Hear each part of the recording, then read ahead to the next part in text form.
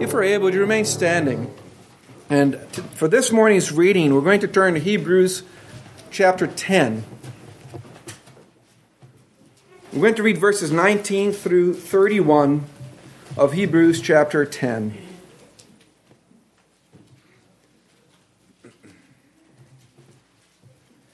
This is the word of our Lord. Hebrews chapter 10, verse 19.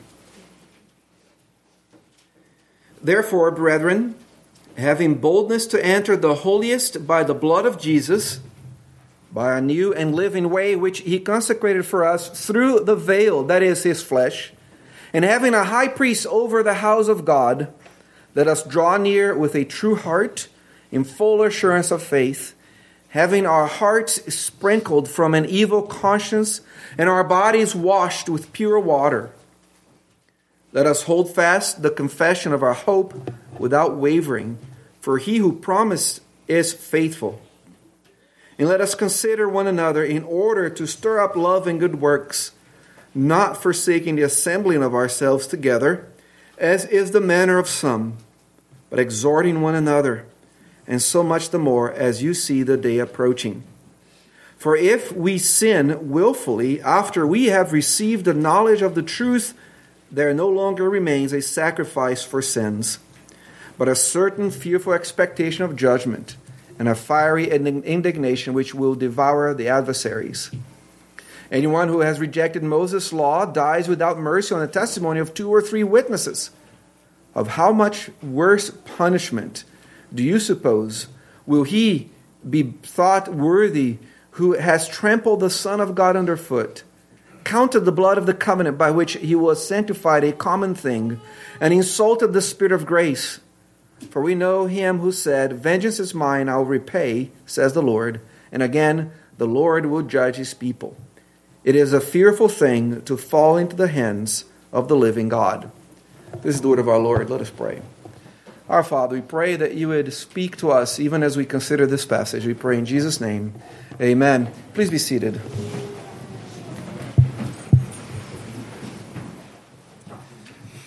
As you astutely noticed, this is not Ephesians 6:17, which is the next portion in the book of Ephesians.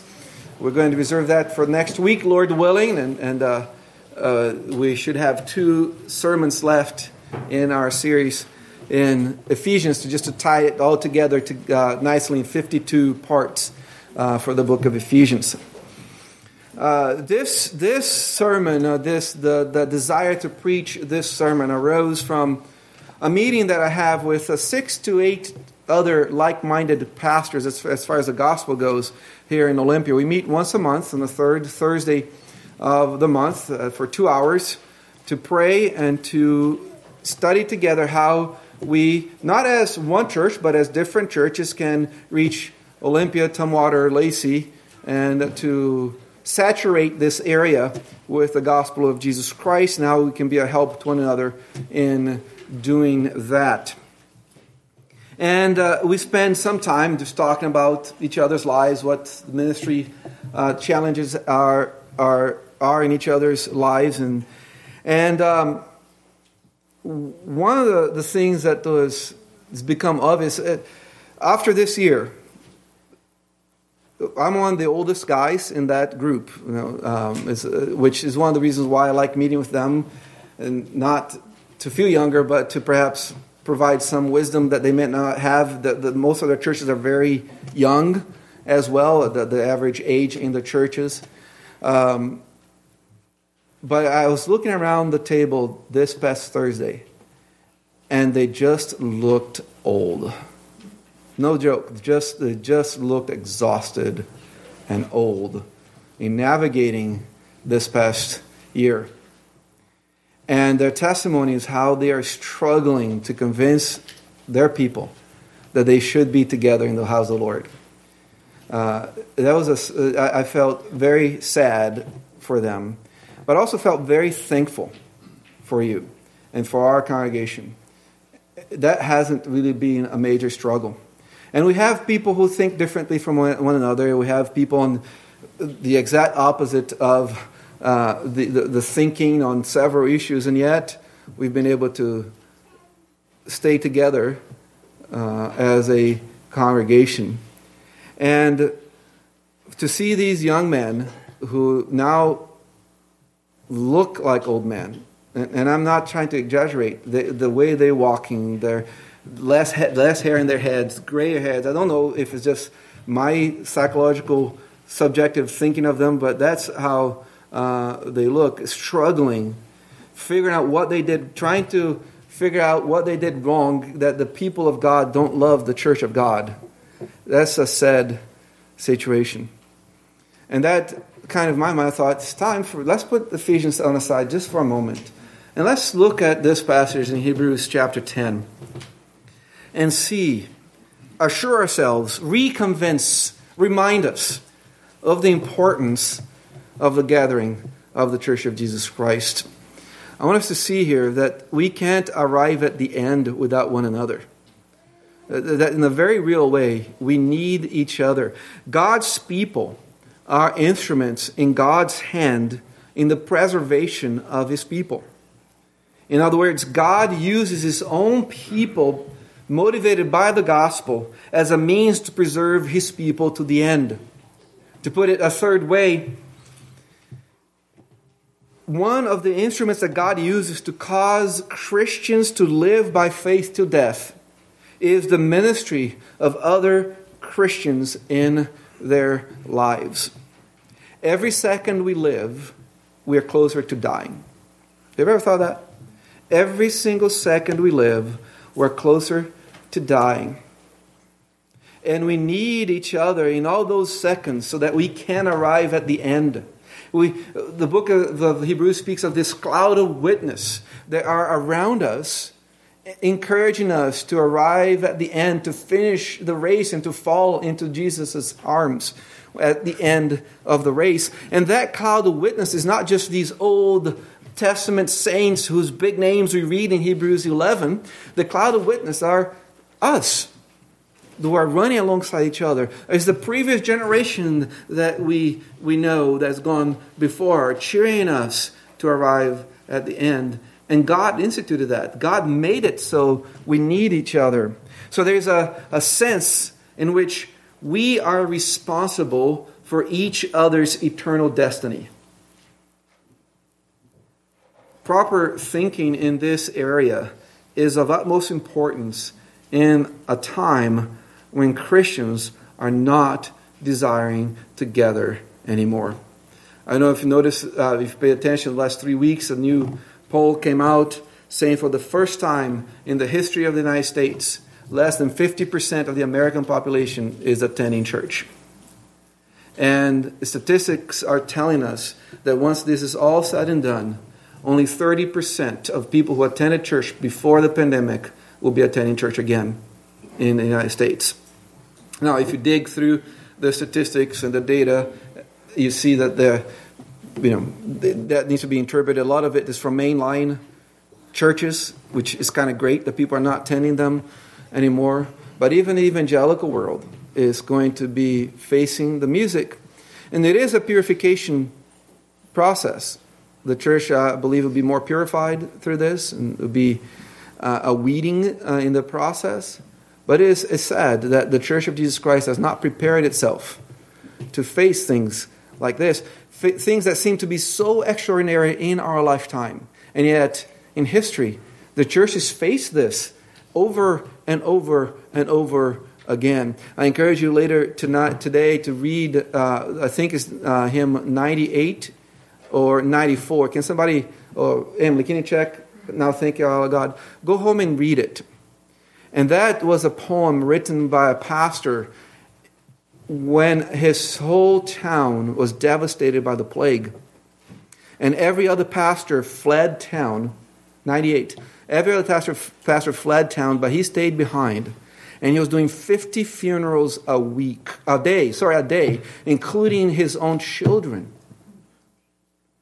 But he realized, and this is not a people who didn't know how they caught these things. Maybe germ theory wasn't around, but they knew that these plagues were caught from being around other people. And yet these people refused to abandon the brethren because they understood that there's more to life than physicality.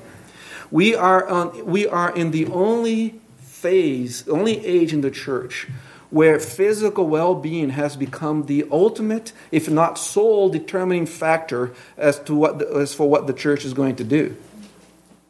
Remember what the great reformer Luther said? The body they may do what? The body they may kill. But that's all that can happen. The worst thing that can happen to us is that we're going to see Jesus a little faster than perhaps we had planned.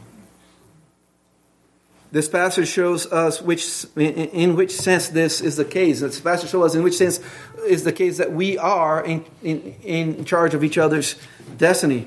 The gospel compels us into action, and one of those actions is thinking of ways to provoke our brothers and sisters in the hope of the gospel, in love and good works. And I wanted to break this passage in 7 parts, and they're going to be small parts, so don't be afraid of the 7-part outline. I want us to first see the gospel in verses 19 to 21, the gospel that compels us to act.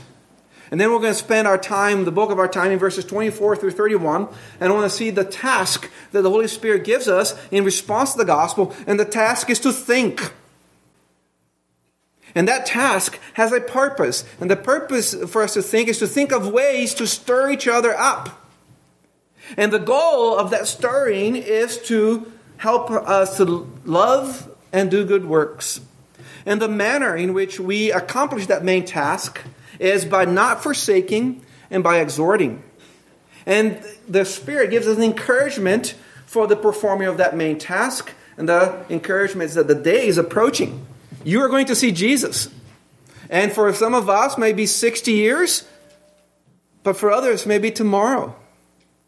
And we're going to see Jesus. The day is approaching. And then I want us to finish by looking at the danger of failing this task. There's no more sacrifices for sin if we fail this task. So let's start with the gospel. That's where we need to start with everything. The gospel of Jesus Christ. And we see that in verses 19 through 21. And here the Spirit puts the gospel in terms of Jesus as being the high priest and giving us access to God by His blood before the Father. Now there are at least 2 truths that in these verses tell us about the gospel. We have bold access, we have confident access to God through the blood of Jesus Christ. Chapter 9, the Spirit just described to us how Jesus Christ, through His blood, came before the Father and said, "This is for my people. I've died on the cross for my people. Father, you do not have to pour your wrath upon them anymore because you've poured upon me. And here's the proof, my blood shed on the cross of Calvary. And thank you, Father," Jesus says, "for receiving that by bringing me back to life," which is the ultimate proof that God the Father accepted Christ's sacrifice on your behalf. If you're a believer, if you want to know if your salvation is sure, look at the risen Christ. That's the proof that God the Father accepts you in the Beloved. And then this idea of the high priest was interceding for us. He's pleading for us. He opened the holy place. Remember how in the Gospel of Matthew says at the moment He died on the cross, the veil that separated the holy place from the most holy place, the presence of God in the temple, was torn from top to bottom, saying that you and I have clear and free access to God through the Lord Jesus Christ, and He's our high priest there. And notice there in verses 19 and 20 and 21, 19 and 20, we have these 2 words, having. It says, "Therefore, brethren, having boldness." And then that word is again assumed in verse 21, which says, "and having a high priest." That these 2 havings are stated in the present, which expresses continuity. Jesus' blood wasn't effective in the past. It continues to be effective on our behalf today.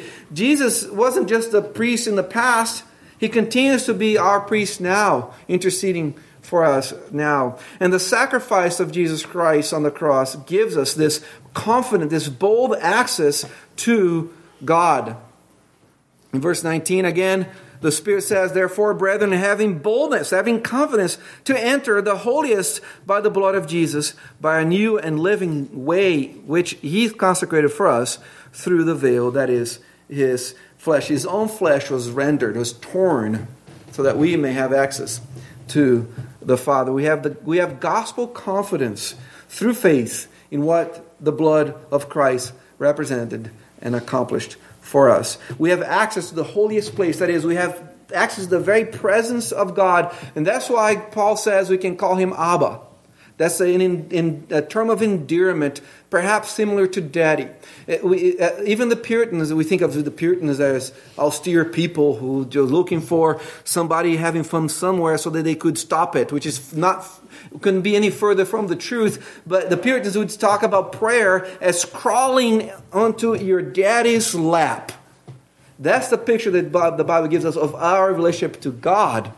And that's true because Jesus Christ is your high priest, is interceding for you. Through Him, through His body, you can come and crawl into your daddy's lap and whisper your petitions to Him.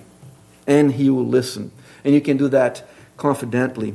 But the only way to have the confidence that God has accepted us is through the death and resurrection of Jesus Christ, as verse 20 says. Jesus Himself said in John 16, verse 4, I am the way, the truth, and the life. No one comes to the Father except through me. And the confidence we have in the gospel of Jesus Christ must compel us into gospel action. Particularly in this passage, there are three actions in verses 22 through 25. It says that this faith in Jesus Christ, what Christ has done for you, the blood of Christ being upon you, compels you to come close to God because He's going to accept you. Look at verse 22. Let us draw near with a true heart in full assurance of faith, having our hearts sprinkled from an evil conscience and our bodies washed with the pure water. We can come with sure confidence. God has accepted us. So the first gospel action is an action toward God. The second one we find in verse 23, where we're told to hold on to what is true because that is where our hope is. Look at verse 23. Let us hold fast the confession of our hope without wavering, for He who promised is faithful. The first action is approach God. The second action is a self-oriented action. Hold on to the hope that you have in Jesus Christ. And the third action is one towards the other. He says, think about ways in which you can irritate each other unto love and good works. Look at verses 24 and 25. Let us consider one another in order to stir up love and good works, not forsaking the assembly of ourselves together, as in the manner of some, but exhorting one another, and so much the more as you see the day approaching. And this is what we're going to spend the rest of our time, this gospel action, thinking about ways in which you can stir each other up unto love and good works because of the gospel of Jesus Christ. People of God, the gospel compels us to consider others, to think about others. This word translated consider here in verse 24 also means to notice, to observe carefully, to look at, to contemplate, to pay attention. When we look at how it is used in the New Testament, we see that it gives the idea of careful, thought out, and thorough consideration. And that's what the gospel calls us to do for one another, to consider each other. For example, in Matthew 7, Jesus is talking about examining your heart and taking that big plank out of your eye before you go address somebody else's sin. And there Jesus says in Matthew 7:3, why do you look at the speck in your brother's eyes, but do not consider, that is, notice, think about the plank in your eyes? In Acts 27, Paul is in the midst of a shipwreck. Remember that they're on the way to Rome and the big storm in the Mediterranean. They don't follow his advice. Now everybody's going to die. But then they see land. And this is what Acts 27:39 says. When it was day, they did not recognize the land, but they observed a bay with a beach. onto which they planned to run the ship if possible. Do you think that they were the people on the ship was just I wonder where we can save our lives at? No, they were observing precisely the place where it would be the safest for them to arrive. That's the kind of consideration that we're called to give here in Hebrews 10:24 as we think of each other. Early on in the book of Hebrews, chapter 3, verse 1 says, "Therefore, holy brethren, partakers of the heavenly calling, consider the apostle and high priest of our confession, Christ Jesus." Do you think that's what the Spirit wants us to do? To consider lightly, to consider thoughtlessly, to consider Jesus thoroughly and carefully. That's the kind of thinking that we're to do towards one another, to figure out ways in which you and I can encourage each other to love and good works. That's exactly what the purpose of this consideration. That's the purpose of our being around each other, so that we can figure out ways in which we can stir each other up. Look again at verse 24. "And let us consider one another in order to stir up love and good works." The Holy Spirit uses here a word that usually has a negative connotation, this idea of stirring up. In most places, the word translated stir up means provoke or irritate. Here, though, it has a positive connotation. Though it still carries the idea of creating pent-up energy that allows one to act. Siblings, probably not our kids, because all our kids are holy and sanctified and they don't do that. But siblings often spend considerable time thinking of ways to irritate each other in order to provoke each other to do something that might get them in trouble. Now, you parents may never have experienced that with your kids, but you've heard about other people that do that.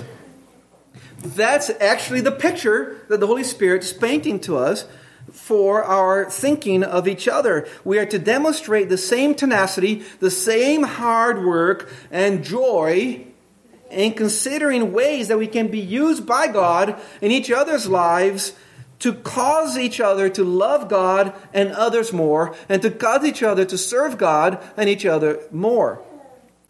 That is really the goal of this task of considering one another. We are to figure out ways that we can help each other to love and to do good works. That's how verse 24 ends. Now, what is this love that we are to provoke each other into? What kind of love are we to stir up in each other's heart? Well, it is a self-giving love that finds its paradigm on the cross.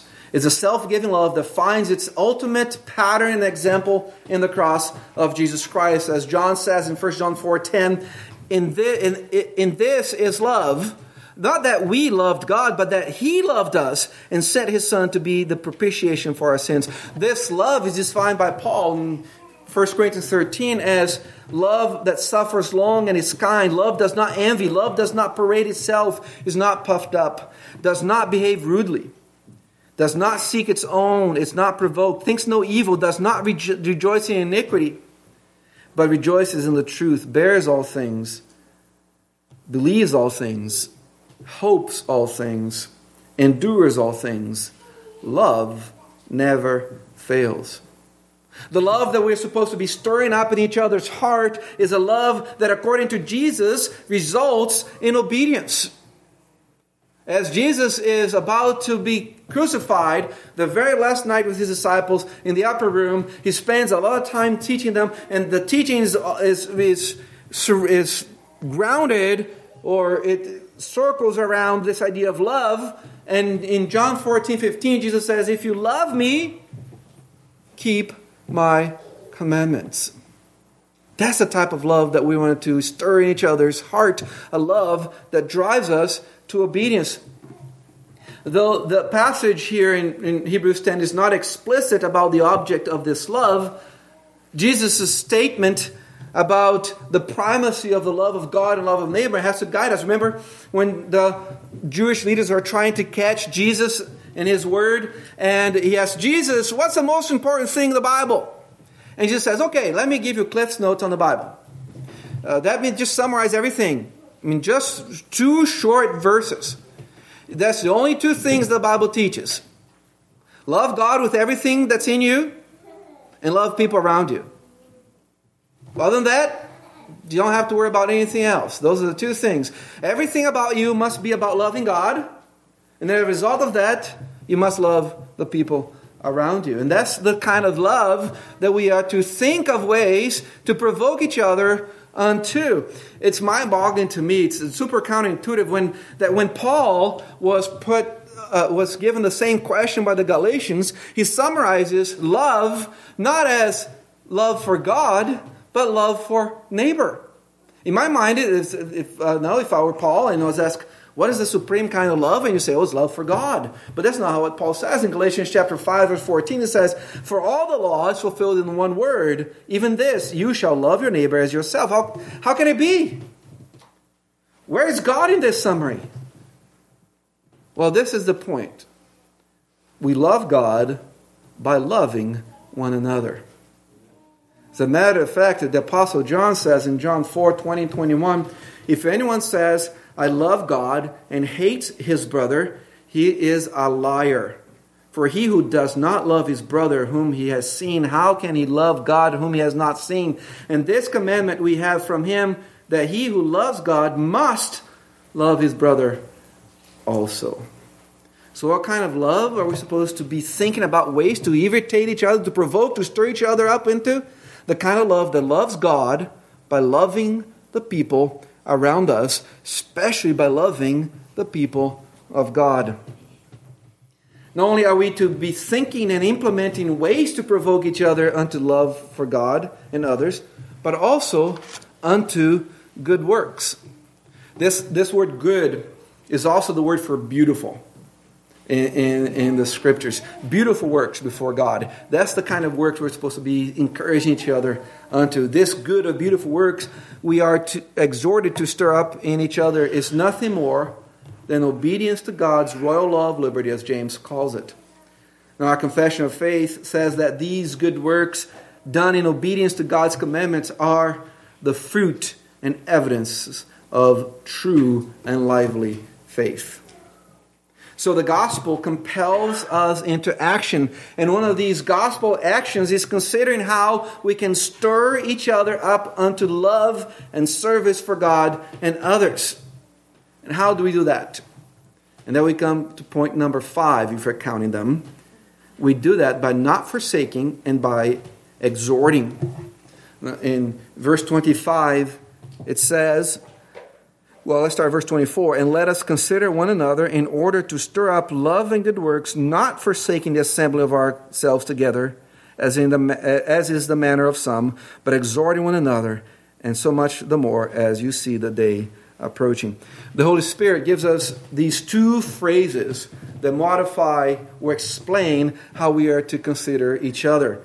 The first one is not forsaking the assembly of ourselves together. The term forsaking here means to abandon, to desert. It's the very same term used about Demas, not demons. Demas in 2 Timothy 4:10, where Paul says that for the love of the world, Demas forsook Paul.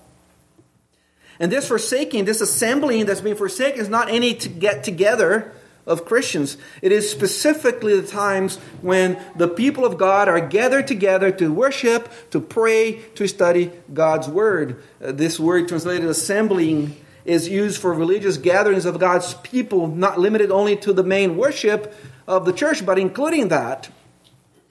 And this is the fact. This is the truth here, people. You cannot stir up love and good works in another if you forsake times when we are assembled together. You cannot do what is being talked about here via Instagram or Facebook or TikTok or whatever other social media you're trying to use. Now, some in the Hebrew church had already forsaken their corporate worship, as verse 25 says, as is the manner of some. Now, these meetings were potentially dangerous. Now, depending on the local magistrate's attitude toward applying the illicit religious laws, Christianity was illegal. So the magistrates could put them all in jail for meetings. So some were afraid that if they came to church, that they would get in trouble with the law. It was potentially dangerous to their health because of religious and civil persecution. They could get stoned. They could get beaten for coming to church. They could even die. It was, in addition, there was a certain societal stigma that went along with being associated with Christians' gatherings when nobody's supposed to be gathering to worship Christ. That is what was going on here. Now, does that remind you of any other time? Do these three elements that may have led some people to forsake the assembling of themselves together sound familiar to you? We think, oh, the Bible is good for when it was written, but it doesn't understand our times. We live in different times. The threats are different. Do you think our God, who has created the universe, did not know this was going to happen? As a matter of fact, He appointed 2020. It did not happen by accident. And through it, sadly, from a human perspective, His church is being purified. Notice that it doesn't say, though, that these forsaken brothers had denied the faith. Yet, they did take a major step in that direction. It is very significant that the strongest warning against apostasy, against unbelief in the Bible and in the book of Hebrews follows this exhortation to not forsake the assembly of ourselves together. The Holy Spirit has a purpose for the way that He has put the things together in the Bible. Now let me ask you, what are some ways that one can forsake the assembly of ourselves? Well, the most obvious one, and I like stating the obvious, is by not being at the place and time when the church is gathered. We forsake the assembly by not being in the gathering of the church. That's the obvious way. Now, some people say, why always stating the obvious? Like, why do you always say that wine in the communion is in the inner circles and the grape juice is in the outer circle? Because almost every week people ask us, after I have said that, which one is wine and which one is grape juice? So that's why we say the obvious.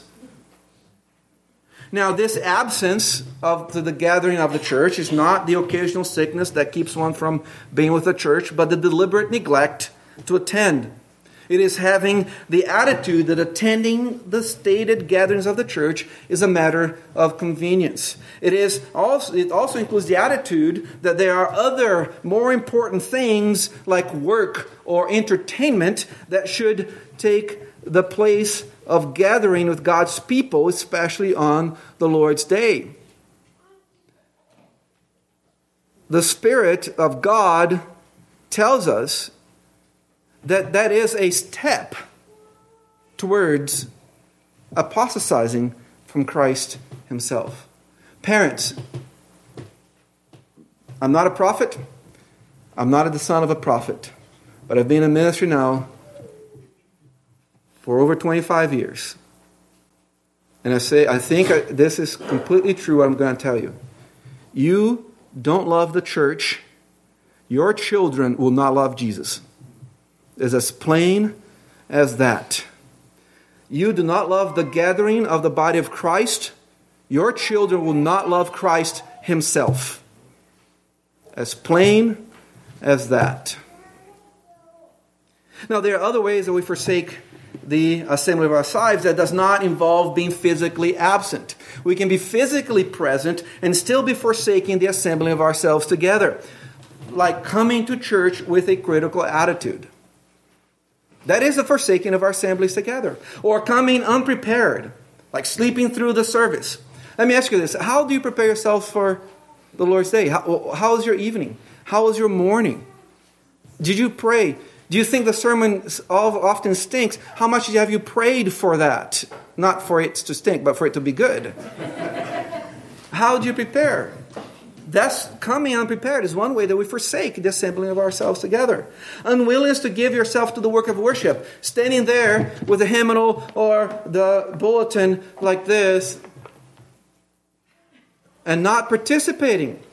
That is forsaking the assembling. You're not doing the work of worshiping God. Coming, not believing that you're going to be blessed by being in church. God says you're going to be blessed every time you come to church. And when you come not believing that, you're coming and you're forsaking the assembling of ourselves together. Coming with a selfish attitude, seeking only what you can get out of it and how you can be served. I want you to notice that the passage that we consider says, you think of others and let others think of you. Don't worry about you think of yourself. Others will do that. So on the negative side, we don't forsake being together in the church. We're going to stir each other up in love and good works by not forsaking each other. On the positive side, we exhort. And this is a continued exhorting, perhaps better expressed as exhorting as a manner of life. The word exhorting has a begging feeling to it. In Romans 12:1 is translated as I beseech you. In Philippians chapter 4, verse 2, Paul is imploring Euodia and Syntyche to get along. Those are the same words as exhorting here. It has an earnestness to it. It has a heartfelt and heart deep, and as opposed to a superficial concern with one another. Do you really care for the people around you? If you don't, you're sinning. Because Christ cares for them. Who are you? Who am I to not love somebody for whom Christ died?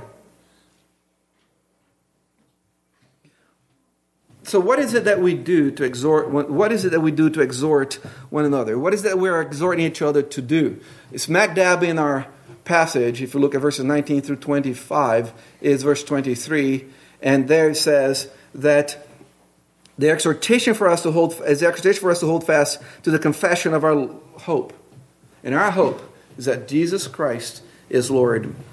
So when you look at the context of the whole letter of the Hebrews, you see that the confession that Jesus is Lord governs the entire book. So what are you supposed to exhort each other to do? What are we supposed to exhort each other to do? We are to exhort each other to hold fast to the only confession that brings hope. The confession that Jesus Christ is Lord. The government's not Lord, and a lot of you say, amen. But what you want in your heart is not Lord either. It's really easy to rail against the government when it wants us to do things we don't want to do. But the desires of our heart are not Lord either. Jesus Christ is Lord. Now, more often than not, we need to be saying that to the other people, to each other. Jesus is our Lord. But more often than not, this exhortation to hold on to the confession of our hope will come in the form of serving one another. You declare that Jesus is Lord over you by serving people around you, by giving of yourself, by being a servant. The word servant means slave. When Paul says, Paul, a servant of Jesus Christ, in the beginning of an epistle, the word servant there is a bondservant, it's a slave. And this is who we are. We are slaves of Jesus Christ. And we declare that Jesus is Lord by serving each other. And a great way to figure out how to serve one another is to look at the one another passages in the New Testament. We're going to do that now, but we're running out of time, so we're going to skip. I was going to take us through Romans, starting at chapter 12, through the end of the book, and showing all the one another passages that govern our service to one another, demonstrates that Jesus is Lord. And the Spirit gives us an encouragement for the performing of this task. He says that the day is approaching. Look at verse 20, the end of verse 25. It says, and so much the more as you see the day approaching. This is the day of reckoning. A day when the Lord Jesus will judge us. But from our perspective and from the perspective of the letter to the Hebrews, this is not a declaration of the imminence of Christ's return. It's not a declaration that Christ is about to return tomorrow. And if you're not ready, you're going to miss it. That's not what the day of judgment is. This is a reference to when we meet the Lord at death. In chapter 9, verse 27, he already says, it's given to man once to die, and then what? Judgment. Every second, as I said earlier, every second we live, we are closer to dying. And the exhorting of one another takes a deeper, more powerful meaning if we consider that it is a means that God appointed for us to be preserved until that day. Wouldn't you be a little more diligent if the eternal state of your brother, of your sister in Christ depended on your exhorting them? Well, in a very real sense, it does. It depends on you. And there's a great danger. This is our last point. There's a great danger in failing in doing that. Look at verses 26 and 27. For if we sin willfully after we have received the knowledge of the truth, that is, we receive the knowledge of Christ, and we decide to put that aside, which starts by forsaking the assembly of ourselves together, there's no longer remains a sacrifice for sins. If we put Christ aside, there is no other sacrifice for sin. Verse 27, but a certain fearful expectation of judgment and a fiery indignation which will devour the adversaries. The danger of not holding fast to our confession that Jesus is Lord, and therefore the danger of not exhorting each other, is that if we abandon Christ, there is nothing left except a fearful expectation of standing on the judgment day on our own. If disregarding Moses got you killed, as verses 28 through 30 say, denying Christ and rejecting the grace of God dispensed by His Spirit is going to bring much worse consequence. So don't be caught without Jesus. Look at verse 31. It is a fearful thing to fall into the hands of the living God. Apart from Christ, is a fearful thing. Jesus Christ, God in the flesh, was born of a woman, lived a perfect life on behalf of His people, who could not live perfectly before God. He died on the cross as a punishment for the sins of His people, at which time God the Father poured on Him the infinite weight of His wrath that was due every sinner. On the third day, He was risen from the dead, securing by His resurrection new life for all His people.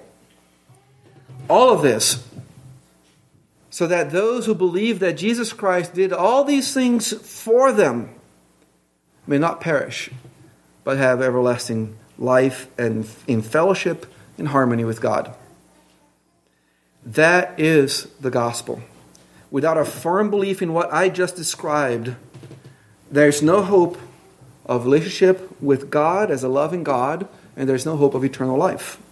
All that is necessary for what Christ accomplished in His life, death, and resurrection to be applied to you is faith in Him and nothing else. And then this gospel compels us unto action.